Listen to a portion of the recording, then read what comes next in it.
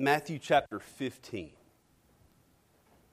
And so in our youth Sunday school class on Sunday mornings, we've been working our way through this account of the gospel. And we kind of walked through it. We've sought to understand and to be encouraged by, to be challenged by all of these rich truths that this book teaches us about Jesus.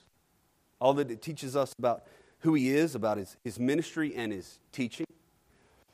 And so we're going to kind of pick up there this morning at the end of chapter 15. And as we come to the end of chapter 15, I think it's going to be helpful for us to step back a little bit and understand kind of the broader view of what's going on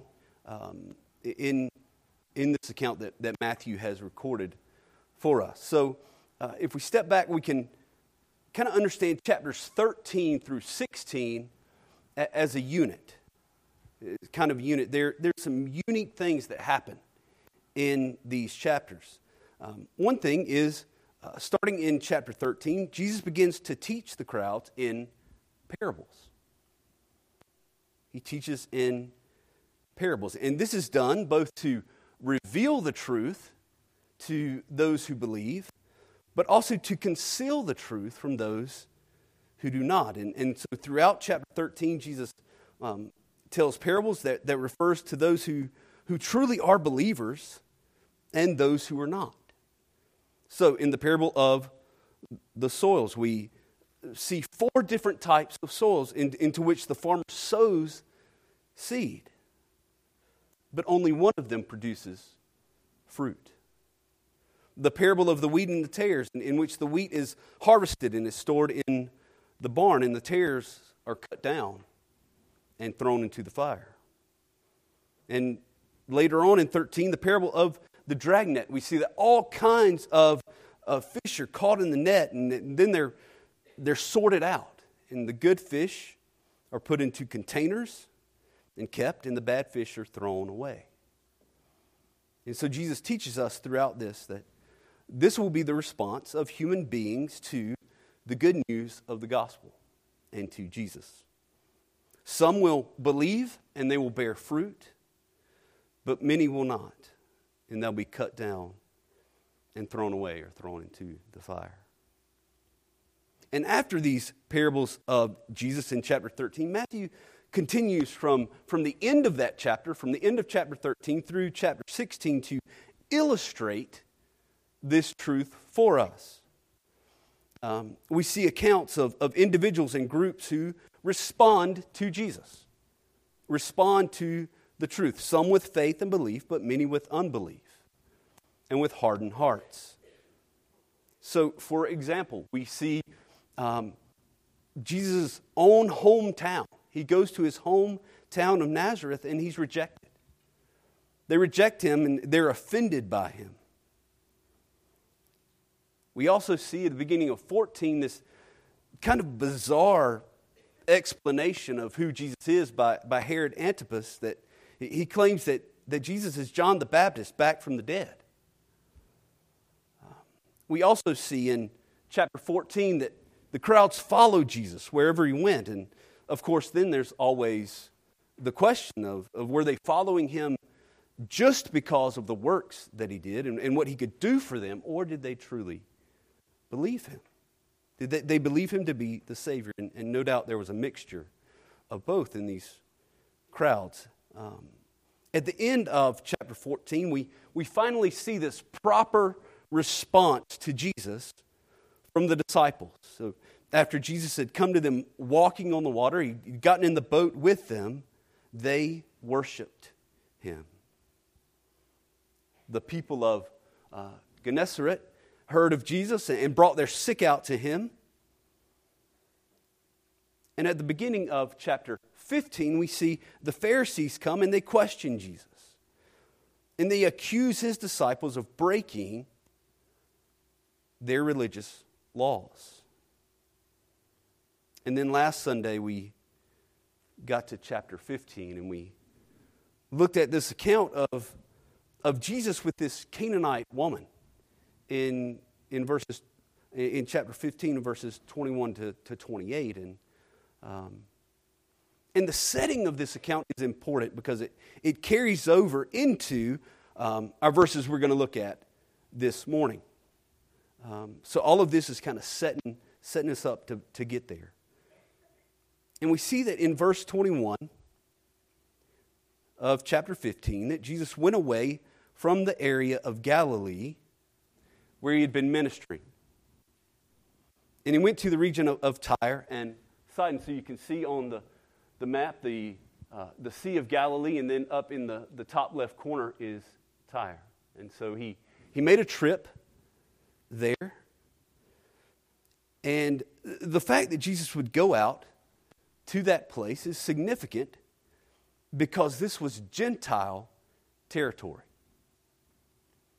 As a matter of fact, Mark, in his account of this, explicitly tells us, now this woman was a Gentile, a Syrophoenician by birth. Now this is uncharacteristic of Jesus' ministry. Jesus' ministry was to be among the Jewish people. John 1 tells us he came to his own, and his own people, meaning the Jews, did not receive him.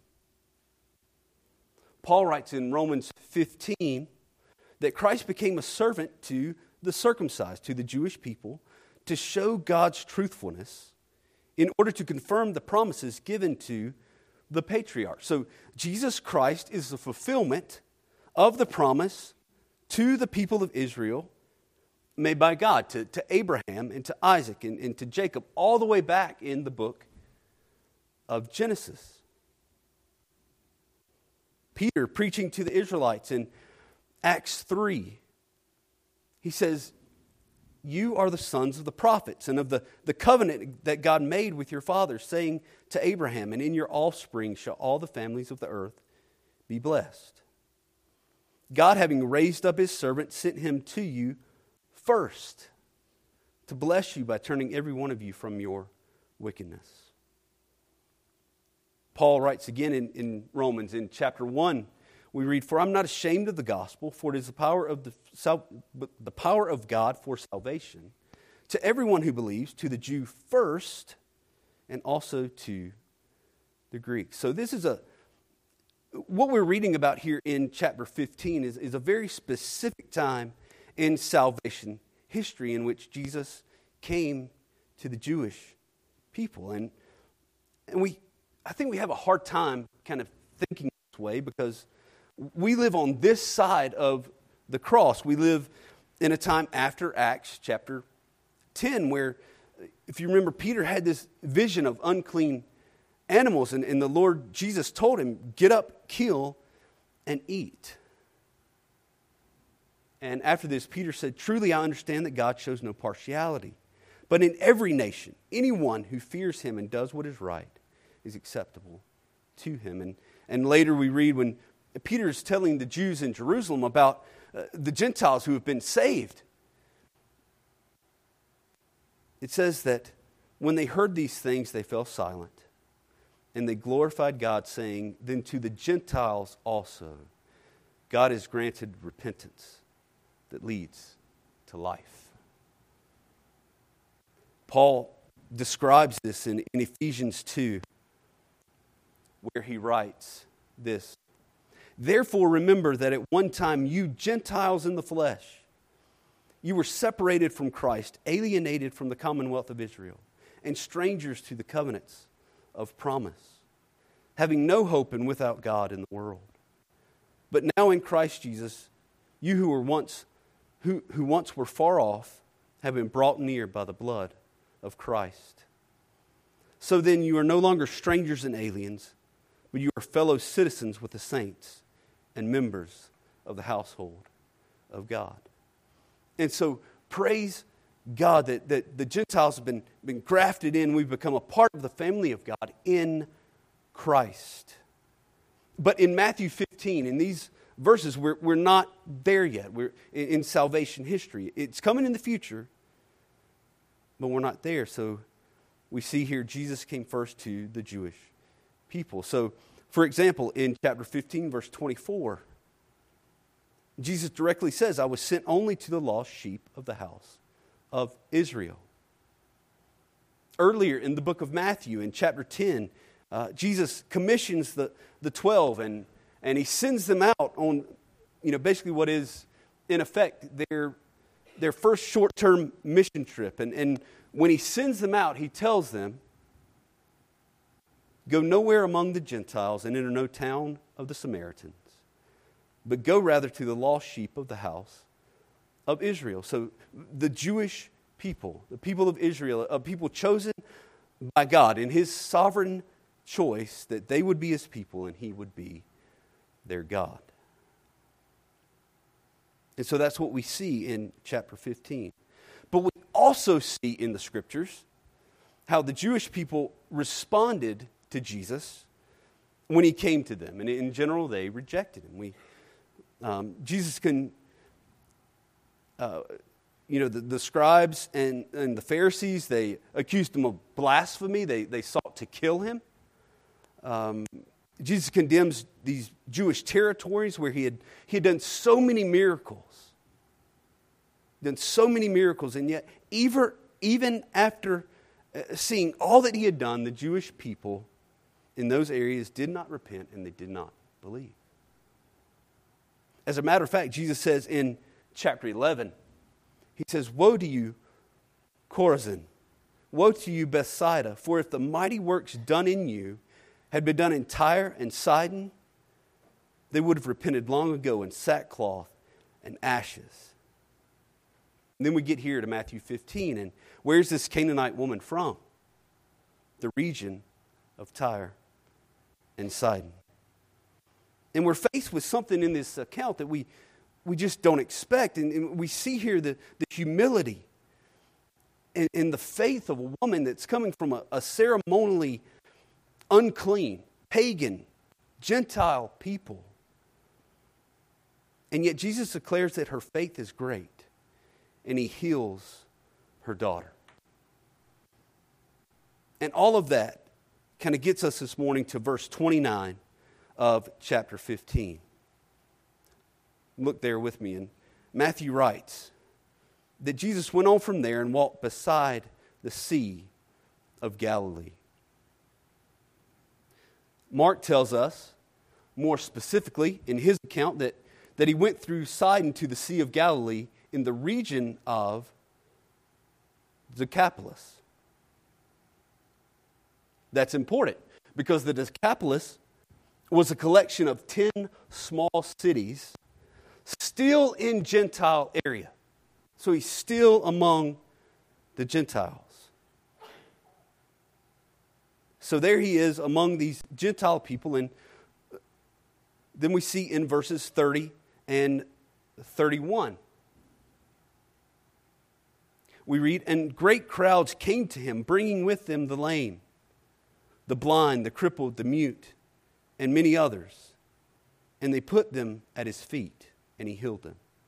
So that the crowd wondered when they saw the mute speaking, the crippled healthy, the lame walking, and the blind seeing, and they glorified the God of Israel.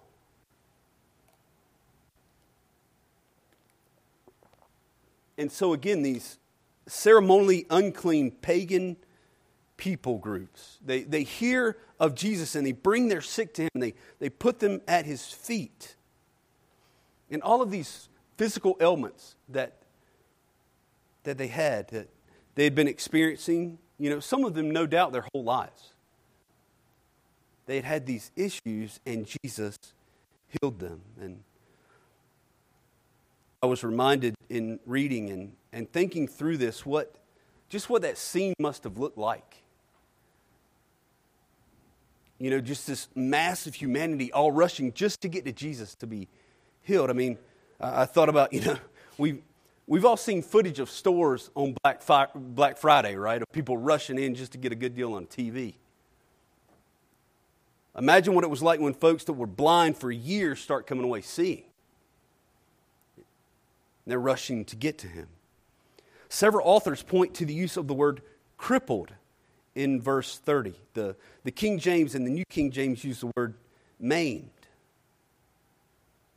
And the authors point out that this is the same word that's used elsewhere in Scripture to describe someone who has a severed limb. I mean, think about that. Would that not be absolutely amazing? And I was just imagining in my mind seeing this poor, pitiful beggar that you've walked past every day for years. And you see him go hopping to Jesus on his one leg, and he comes running back on two. Because Jesus has given him his leg back. I mean, how incredible would that be that Jesus would literally create and restore limbs where they were missing? And in verse 31, it says that the Gentile crowd saw the works that Jesus had done, and they wondered. Some translations say marveled. Some translations say that they were amazed. And you can imagine how seeing these things would do just that, to be awestruck at the sight of those whom you knew to be deaf and mute and crippled, and they come back healed and made whole. And their lives are completely changed by being placed at the feet of Jesus and being healed by him. In the last sentence of verse 31, we read, and they glorified the God of Israel. They worshiped God. They praised him. And it specifies here the God of Israel. Why? Because these were Gentiles, right? It was not their lowercase g God that they worshipped. It was not their idol. It wasn't their pagan deity that had done this thing. The one who had the power to restore all of these to health is the one true God of Israel. And so there are several truths that we see in these few verses this morning, and we're going to look at those together. One thing that we see in this is a biblical pattern. This biblical pattern for how we are to respond to the works of the Lord. So we see here that first of all, they saw his works. This crowd, with their eyes, saw the works of the God of Israel. As a matter of fact, this crowd saw with their eyes. Some others in the crowd see with their eyes for the first time in their lives. They saw others who could not use their mouths to speak or to communicate who were now doing so. Just this incredible thing to experience the miracles here that Jesus had performed. And after seeing his works, they wondered in amazement. They were astonished, almost in disbelief of what they had witnessed. Right? There's no human explanation for the things that they had seen. They had seen things that defied what they knew about the human body. Right? Human beings don't just spontaneously regrow limbs. We know that there are certain parts of the body that when they're injured, they don't naturally heal or regenerate themselves. And yet, this crowd had seen these things take place after these people had been taken to Jesus. And upon seeing his works and wondering in amazement, we see then that they worshiped the God of Israel. And that's the whole purpose. It's the whole goal. To glorify, to praise, to extol the one true God. And, these miracles greatly enhanced the quality of life. It restored those who were healed. And Jesus did this for them because of his great love and mercy that he had for them. But the ultimate goal was not merely the restoration or merely the happiness of the person receiving the miracle. The ultimate goal and result of these miracles was the glory of God. The exaltation and the praise of the one who had worked the miracles. And that's the goal of all miracles that God chooses to perform even today.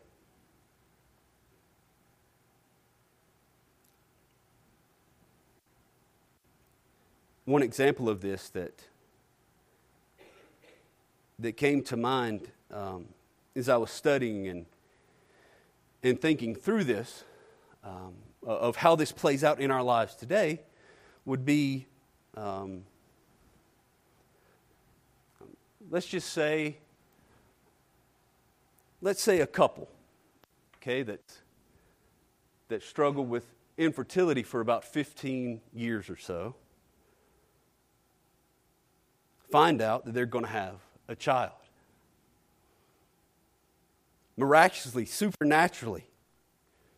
And they go to the doctor and they see the ultrasound on the screen and they see the little heartbeat and they see those two legs just kicking inside of there. And they see the work of God that He has performed, and they stare at the screen in wonder and amazement, knowing that this child is not just a mere natural occurrence.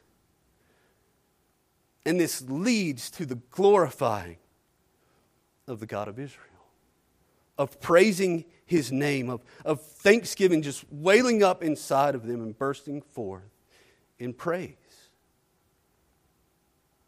Works, wonder, worship. It's the biblical pattern that we see here. A second truth that we see from these verses is not only a biblical pattern, but also a blatant contrast. So we've just discussed the reaction of the Gentile crowd to the miracles and works of Jesus being brought forth in amazement and leading them to glorify the God of Israel. But also, after reading through 15 chapters of Matthew, we can compare this reaction to the reaction of the Jewish people, and particularly to the reaction of the scribes and the Pharisees when they see the works of Jesus. So in chapter 9, for example, Jesus sees the faith of a paralytic's friends who have lowered this man down through the roof to be healed by Jesus. And Jesus sees them and He says, "Take heart, my son, your sins are forgiven." And then we read, it says, "And behold, some of the scribes said to themselves, this man is blaspheming." So the scribes see the works of Jesus and they charge Him with blasphemy. In chapter 12, Jesus heals a man with a withered hand. It says, on the Sabbath. And then we read, "But the Pharisees went out and conspired against Him how to destroy Him." A man with a withered hand who couldn't use it has been restored. Is that not a cause for rejoicing and praise? And yet the Pharisees walk away from this account talking about a way that they can kill Him. Later in chapter 12, Jesus heals a demon-oppressed man who was blind and mute. And it says that when He did, and the Pharisees heard of it, they said, "It's only by Beelzebul, the prince of demons, that this man casts out demons." And so, again, this act which should have brought forth amazement and wonder and rejoicing and praise to the God of Israel only brings an accusation from the Pharisees that Jesus was actually working with Satan to cast out this demon.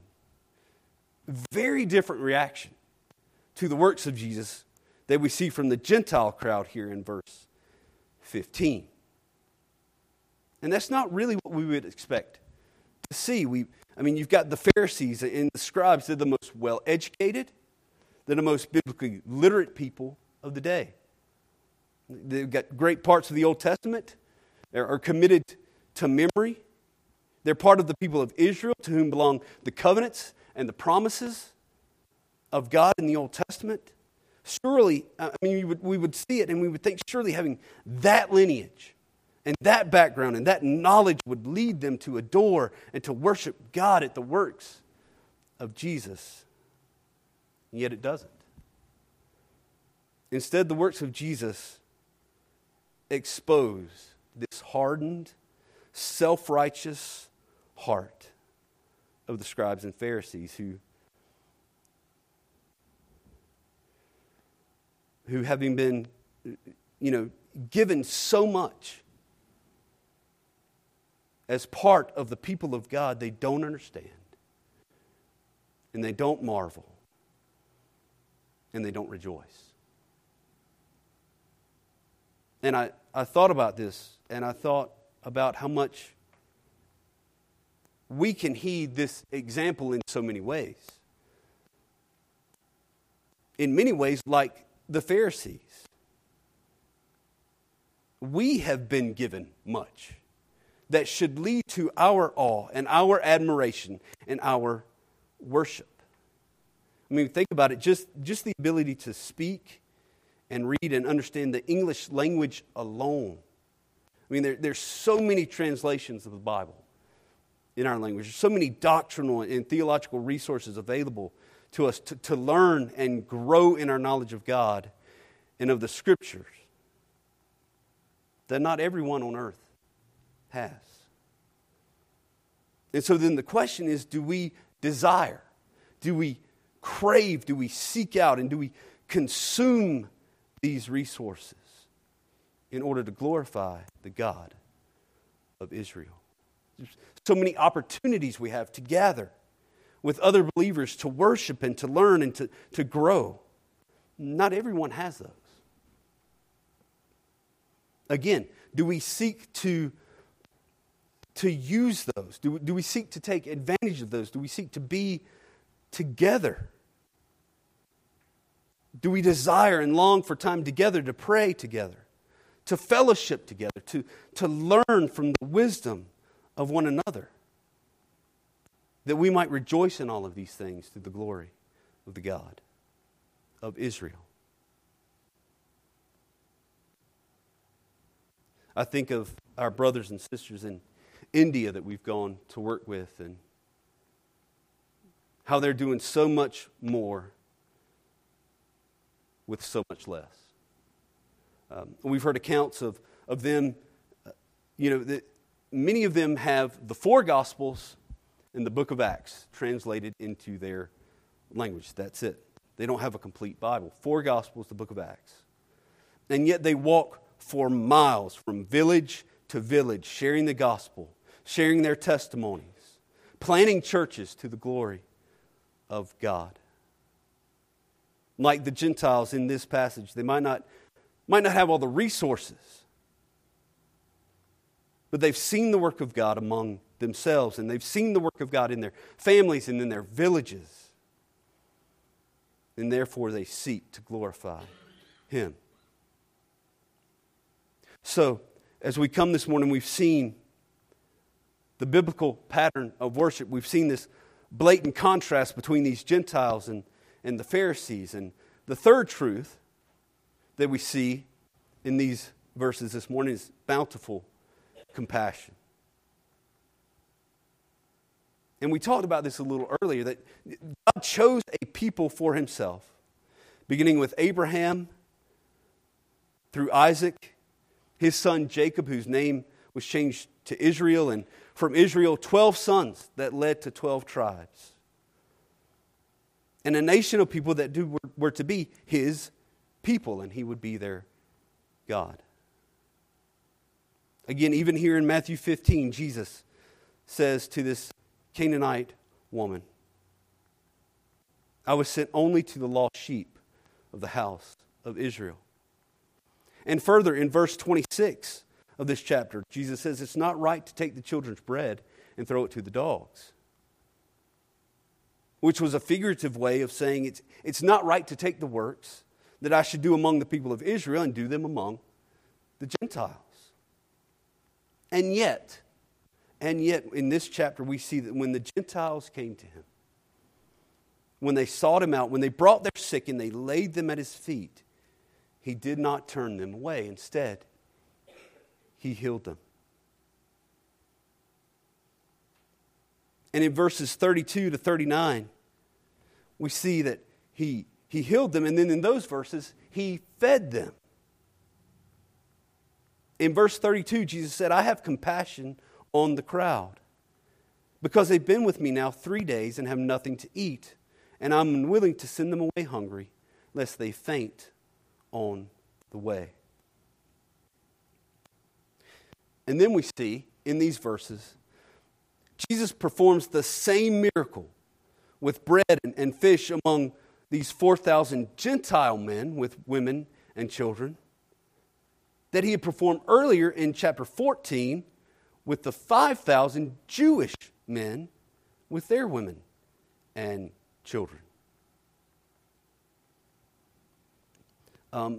Some people, when they look at this, they'll try to conflate these two miracles together. They'll say that Matthew here is repeating the same story that he told earlier. But that misses the whole point of this account. This is not one miracle being told twice. This is two different miracles all together. First of all, the details in these two accounts are very different.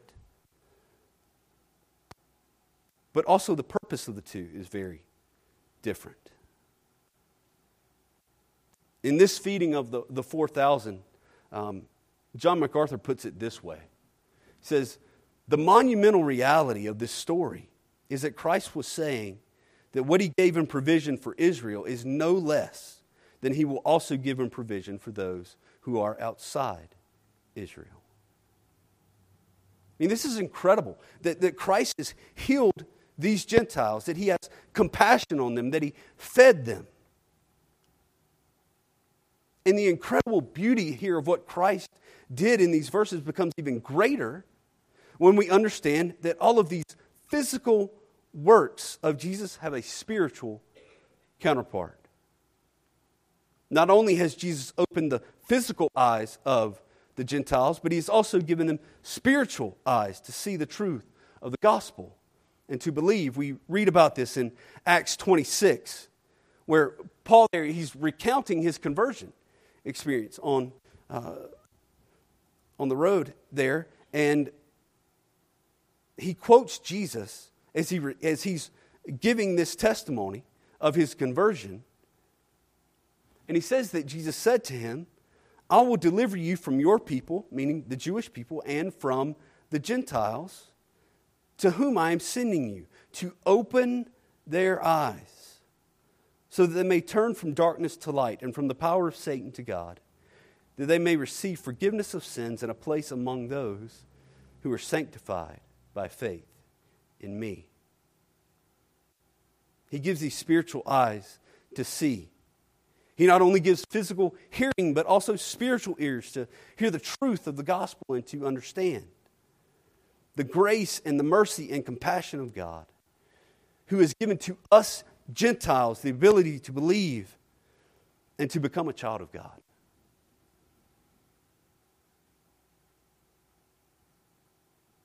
As the Jews, that Peter shared with in Acts 10, as they stated, to the Gentiles also God has granted repentance that leads to life. And they glorified God. And so then we look at this and we ask, how has Jesus done this? How has he accomplished this for not only for the Jewish people, but for the Gentiles as well? And again, we looked at this a little bit earlier, but we're going to highlight some stuff here. Paul tells us in Ephesians 2 that Jesus has done this by his own blood. His own blood. For he himself is our peace, who has made us both Jew and Gentile one, and is broken down in his flesh, in his body, the dividing wall of hostility, by abolishing the law of commandments expressed in ordinances, that he might create in himself one new man in place of the two, so making peace, and might reconcile us both to God in one body through the cross, thereby killing the hostility. Christ has reconciled us Gentiles who believe both to God and to one another through his death for us and for our sins on the cross. And in this we rejoice. And like this crowd in Matthew 15, in this we glorify the God of Israel. Charles Simeon was an English pastor in the late 17, early 1800s. And he put it this way. He said, if our eyes have been opened to behold the light of his truth, if our ears have been unstopped so that we can hear the voice of the Good Shepherd, if our tongues have been loosed to speak of his name, and if our feet have been strengthened to run the way of his commandments, it becomes us to imitate the multitudes who surrounded him on this occasion in Matthew 15. There should not be a cold heart or an inactive member throughout this whole assembly. We should all either be filled with admiration of his goodness or with ecstatic ardor or intensity or with passion.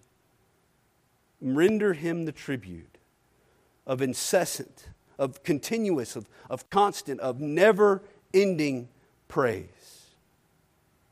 Were we thus occupied, we should enjoy a very heaven upon earth in our constant giving of thanks to Christ who has done this for us.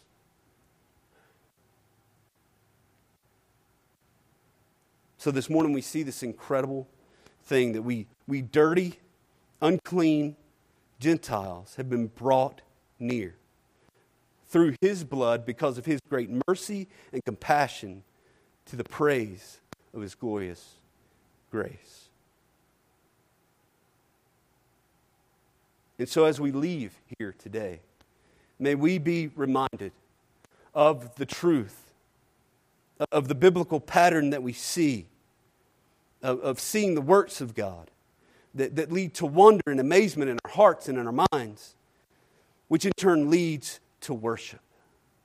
Let us remember the warning that we saw as we contrasted the reaction of the Gentiles to the reaction of the Pharisees. And let us remember and ever give thanks for this bountiful compassion of Jesus Christ, our Lord. Let's pray. Father, we thank you for this truth of your word. God, the compassion of Jesus to care for the people, to heal them, to even to feed them. Lord, miraculously, and he does this work. Father, I pray that as we've seen this morning, as we talked about, Lord, we would leave here meditating on, thinking about all of these great works you have done in our lives that we've heard about, the testimonies we've heard, and that, Father, they would all lead us to give thanks to you as God. So, Lord, we pray this in Jesus' name. Amen.